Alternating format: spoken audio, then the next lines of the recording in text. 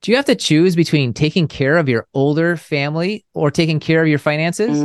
This is Retirement Revealed, where Jeremy Kyle and his guests guide you towards making smarter retirement, investment, and tax planning decisions. Welcome to Retirement Revealed. I'm your host, Jeremy Kyle, and we're here to turn your retirement savings into retirement income. Today, we're talking with Danielle Miura about how to financially prepare to become a family caregiver. Danielle, welcome to the show. Thank you for having me. Thank you so much for spreading awareness about family caregiving.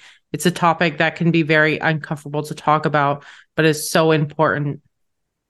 Yeah, and it's a topic that's near and dear to you. Maybe just tell us about yourself and how you got into this, I guess, life situation that became very important to you. Yeah, I think of caregiving more as something you stumble upon than a life's wish. When I was growing up, I didn't imagine being a family caregiver. I was thinking about being a police officer or a physical therapist, and I didn't think that my life would stumble upon family caregiving. I returned home, as many did during COVID periods, to be closer to family. And about 2 months later, my grandmother fell on tile floor and broke her hip. And she hasn't been able to recover since.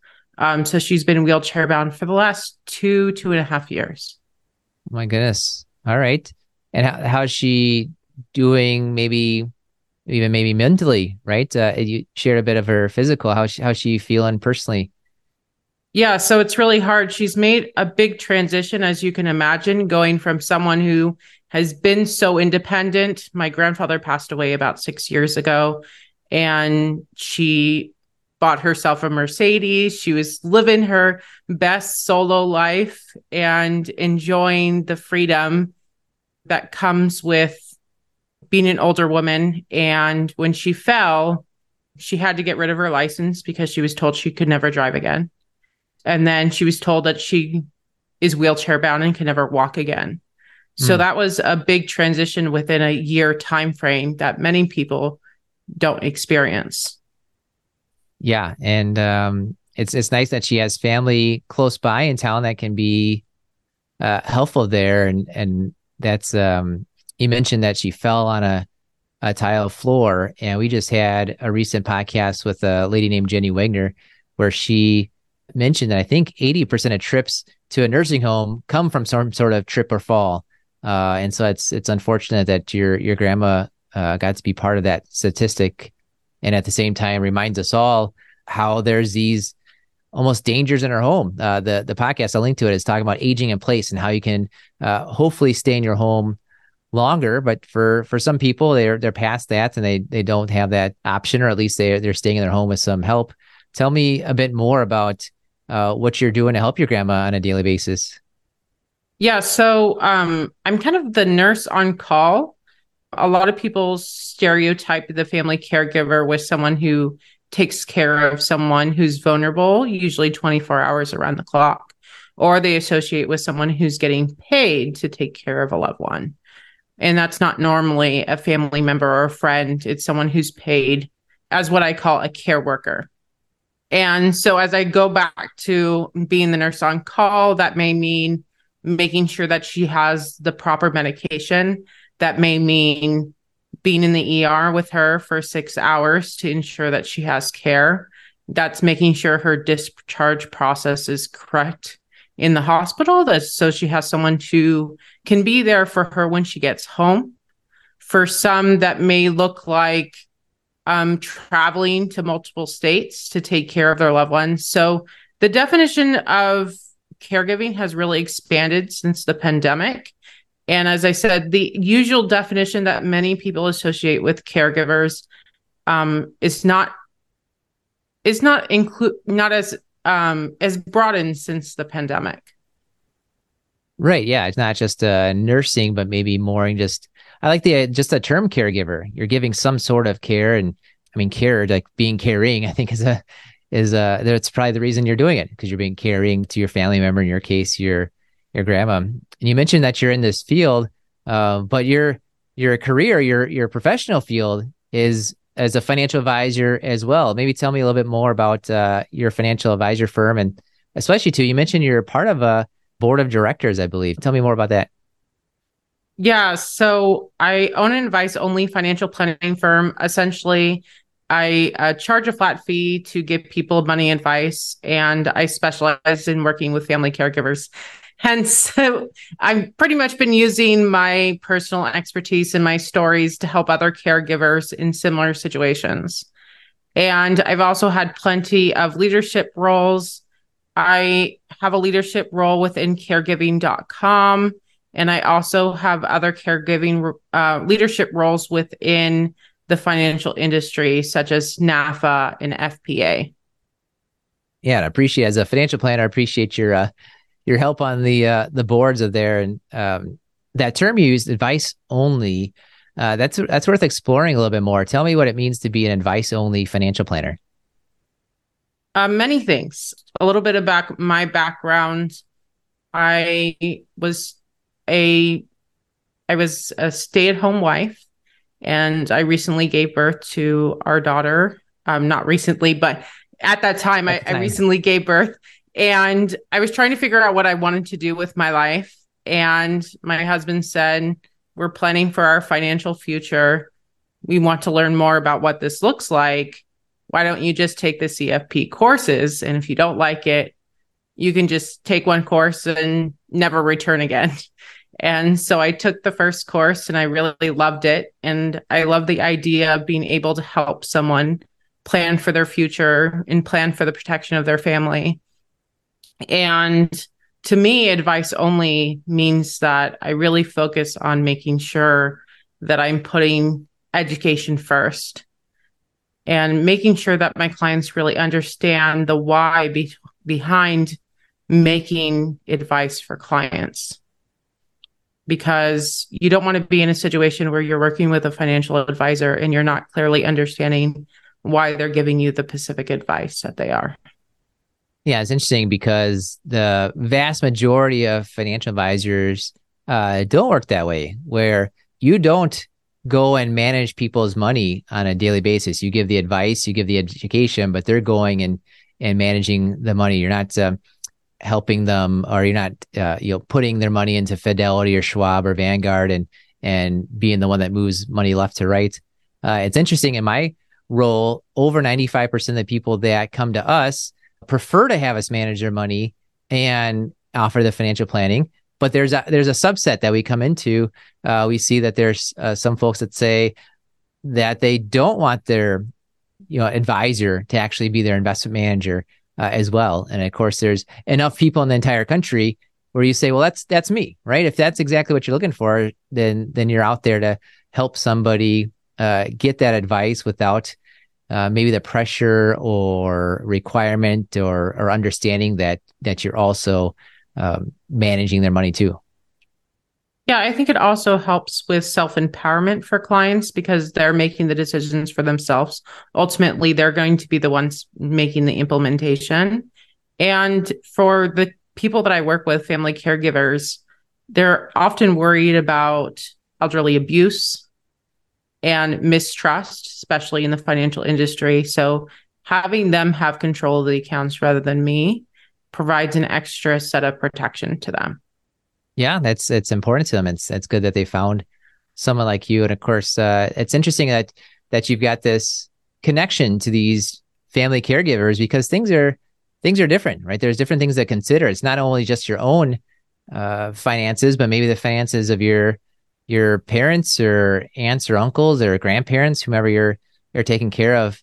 I want to go through a few questions, and I think I'm hoping it's in an order that's going to make sense. And I'm maybe going to go from like older people on down. But the perception is that someone who needs long-term care is somebody that's older.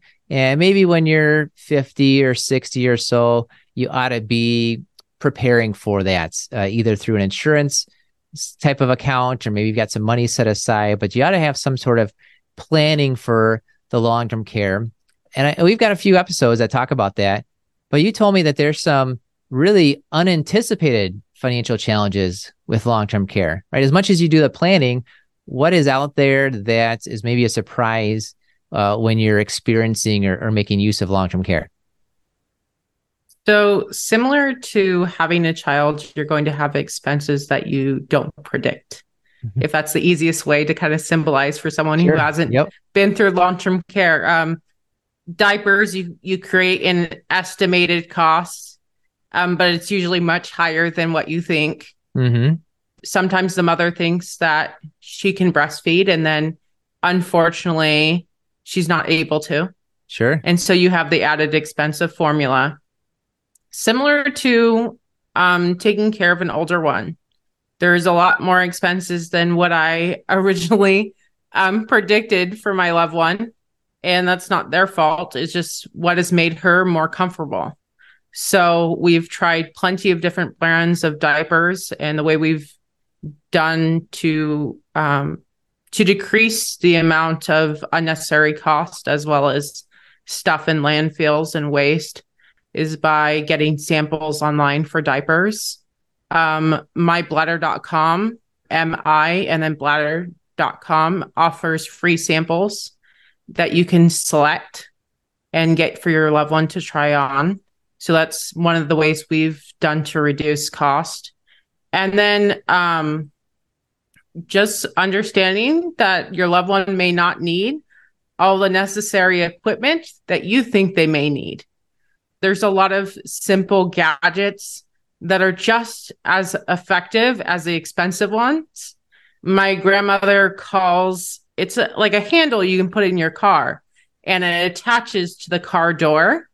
And it's a mechanism you can hold on to while getting into the car. My grandmother calls it the hammer, Okay. like the Thor hammer. But those are like one of the things that are very inexpensive that you can use for your loved one, that not only reduces costs, but also can make things much simpler. So evaluating how you're going to spend your money. It's like when you're having a child, do you need the really expensive bassinet, or are you going to be okay with a simple pack and play? It's Jeremy Kyle here, and I know you're listening to the Retirement Reveal podcast because you want to learn more about making great retirement decisions. I've created a free video course for you to do just that. Head over to 5stepretirementplan.com and sign up to receive this video training right in your email inbox. We broke down our 5-step retirement plan into bite-sized videos so you can get started on the retirement, investment, and tax planning you need to create a consistent retirement income. Go to 5stepretirementplan.com, use the number or spell it out. You'll get there either way. 5stepretirementplan.com. Thanks for listening, and now for the rest of the show. Right. And even with these different tools or medicine or adjustments to the home, whatever it might be, there becomes a question of who's responsible for that, who actually foots the bill. And you would think in general that, if it's for mom or grandma, it's their pocketbook. But sometimes you might be, as a caregiver, you might be paying for it yourself, either because it's easier or maybe you have a better or more financial means than the person you're taking care of. So that's the kind of the next step is if you are anticipating or if you just get thrust into the family caregiver role, how do you prepare financially, kind of your own pocketbook, your own life for that? Yeah, that's very difficult. There's many different ways to be paid as a family caregiver. Aidally, AIDALY.com provides a survey family caregivers can take to see what benefits they can receive in order to get paid benefits for themselves. Unfortunately, not everybody can receive those benefits because they're usually based off of income and asset level. In those circumstances, you may want to set up what's called a caregiving contract, which you can make with an attorney. And it's pretty much just like you would in employing someone. You're employing a family member to take care of you, and you have a list of duties and what they're required to do, what they're paid per hour to take care of you. And also understanding as a caregiver what those boundaries look like. What's those financial boundaries? We've made it very clear with my grandma and I that whatever I spend on her will be reimbursed. And what that reimbursement process is, we've made clear together. But if there's wishy-washy where there's not a clear cut system in place, you might be footing the bill more than what you originally planned to.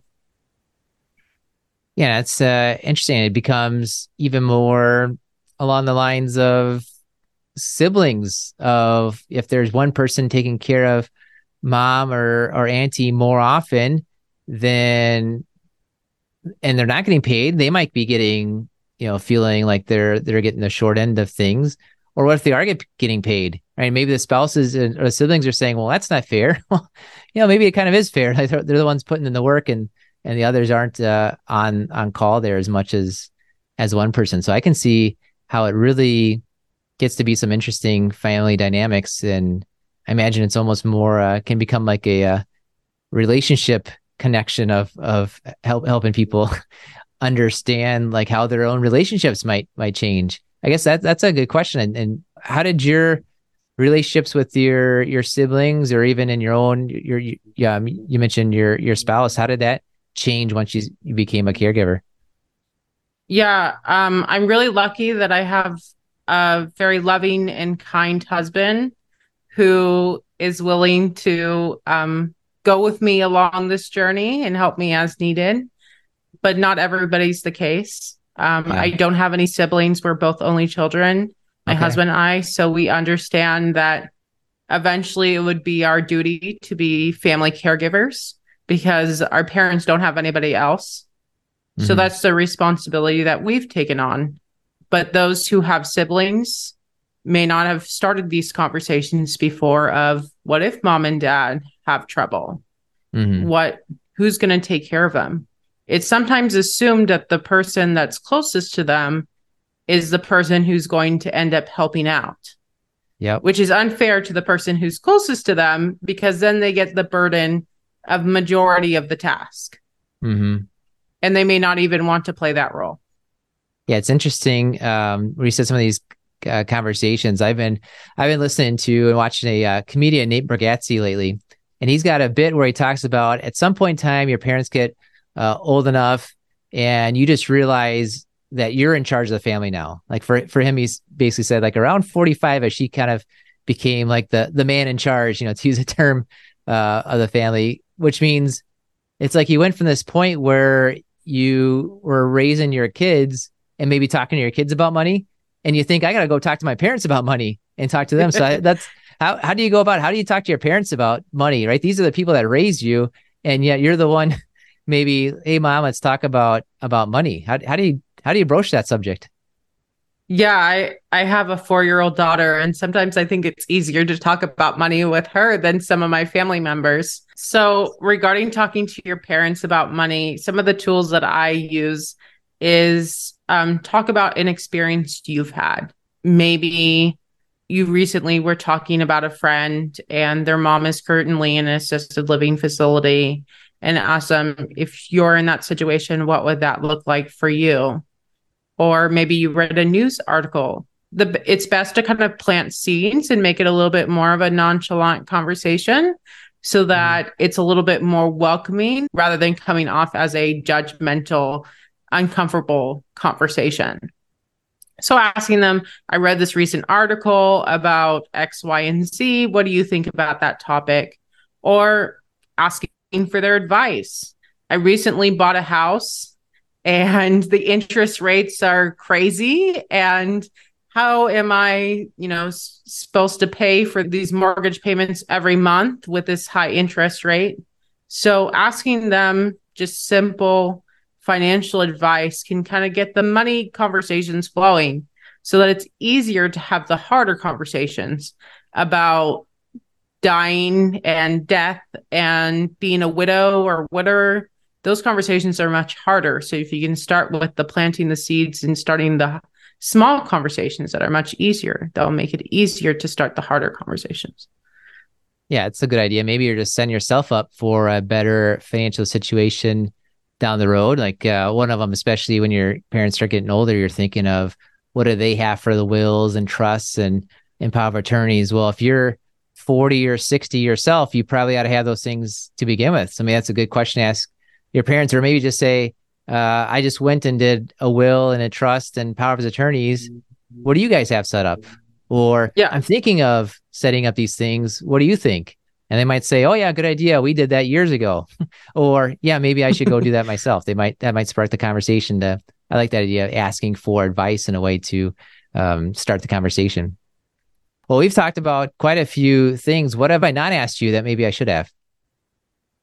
I think you covered a lot of things. Unfortunately, caregiving is so broad, just like retirement. We probably could talk all day. Um, but I don't want to burden you with talking about caregiving all day. But if there's any other questions that viewers have, I'm happy to answer them.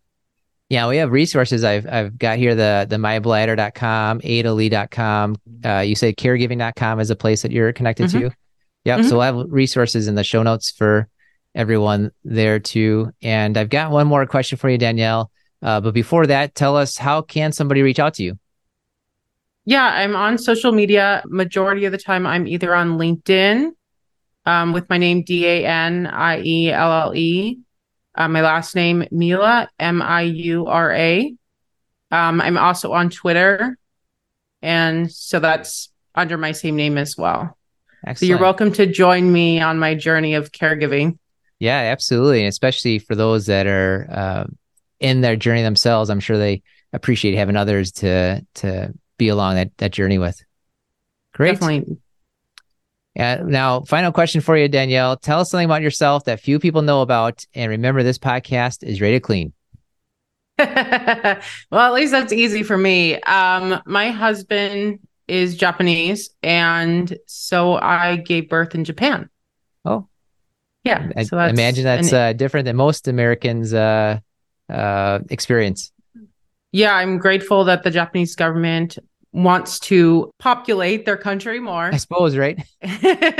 And they paid for majority of my health expenses, and part of covering those expenses, I was able to stay in the hospital for 5 days. And during that time, they give you classes on how to nurse and how to take care of your child so that you're well prepared to go home with your child.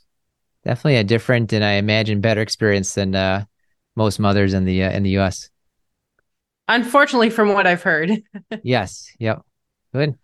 Well, appreciate you coming on, sharing your experience. We're gonna have links to all this, and for everyone that's out there caregiving for somebody, I just want to say thank you, and thank you to you, Danielle, because I'm sure it's a lot of work, but very much appreciated by your grandma, by your family.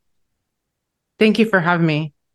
Yeah, thank you for coming along, and thank you for listening to the Retirement Revealed podcast. We believe if you know more about your money, you will feel better about your money, and you will make better money decisions. This was another great episode of the Retirement Revealed podcast. Click on the subscribe button below to automatically get our latest episodes. If you liked our show and want even more, please give us a rating and a review at Apple Podcasts, Spotify, or wherever you listen to your podcasts. We would love to hear from you. Please go to retirement-revealed.com to learn more and send us your questions and feedback. The information covered and posted represents the views and opinions of the guests and does not necessarily represent the views or opinions of Kyle Financial Partners, Thrivent, or its affiliates. The guests are not affiliated with or endorsed by Thrivent Advisor Network. Kyle Financial Partners does not provide legal, accounting, or tax advice. Consult your attorney or tax professional. Representatives have general knowledge of the Social Security tenets. For details on your situation, contact the Social Security Administration. Kyle Financial Partners is part of the Thrivent Advisor Network, a registered investment advisor. The content has been made available for informational and educational purposes only. The content is not intended to be a substitute for professional investment advice. Always seek the advice of your financial advisor or other qualified financial service provider with any questions you may have with your investment planning. Advisory persons of Thrivent provide advisory services under a doing business as name or may have their own legal business entities. However, advisory services are engaged exclusively through Thrivent Advisor Network LLC, a registered investment advisor. Kyle Financial Partners and Thrivent Advisor Network LLC are not affiliated companies. Information in this message is for the intended recipients only. Please visit our website, www.kylefp.com, for important disclosures.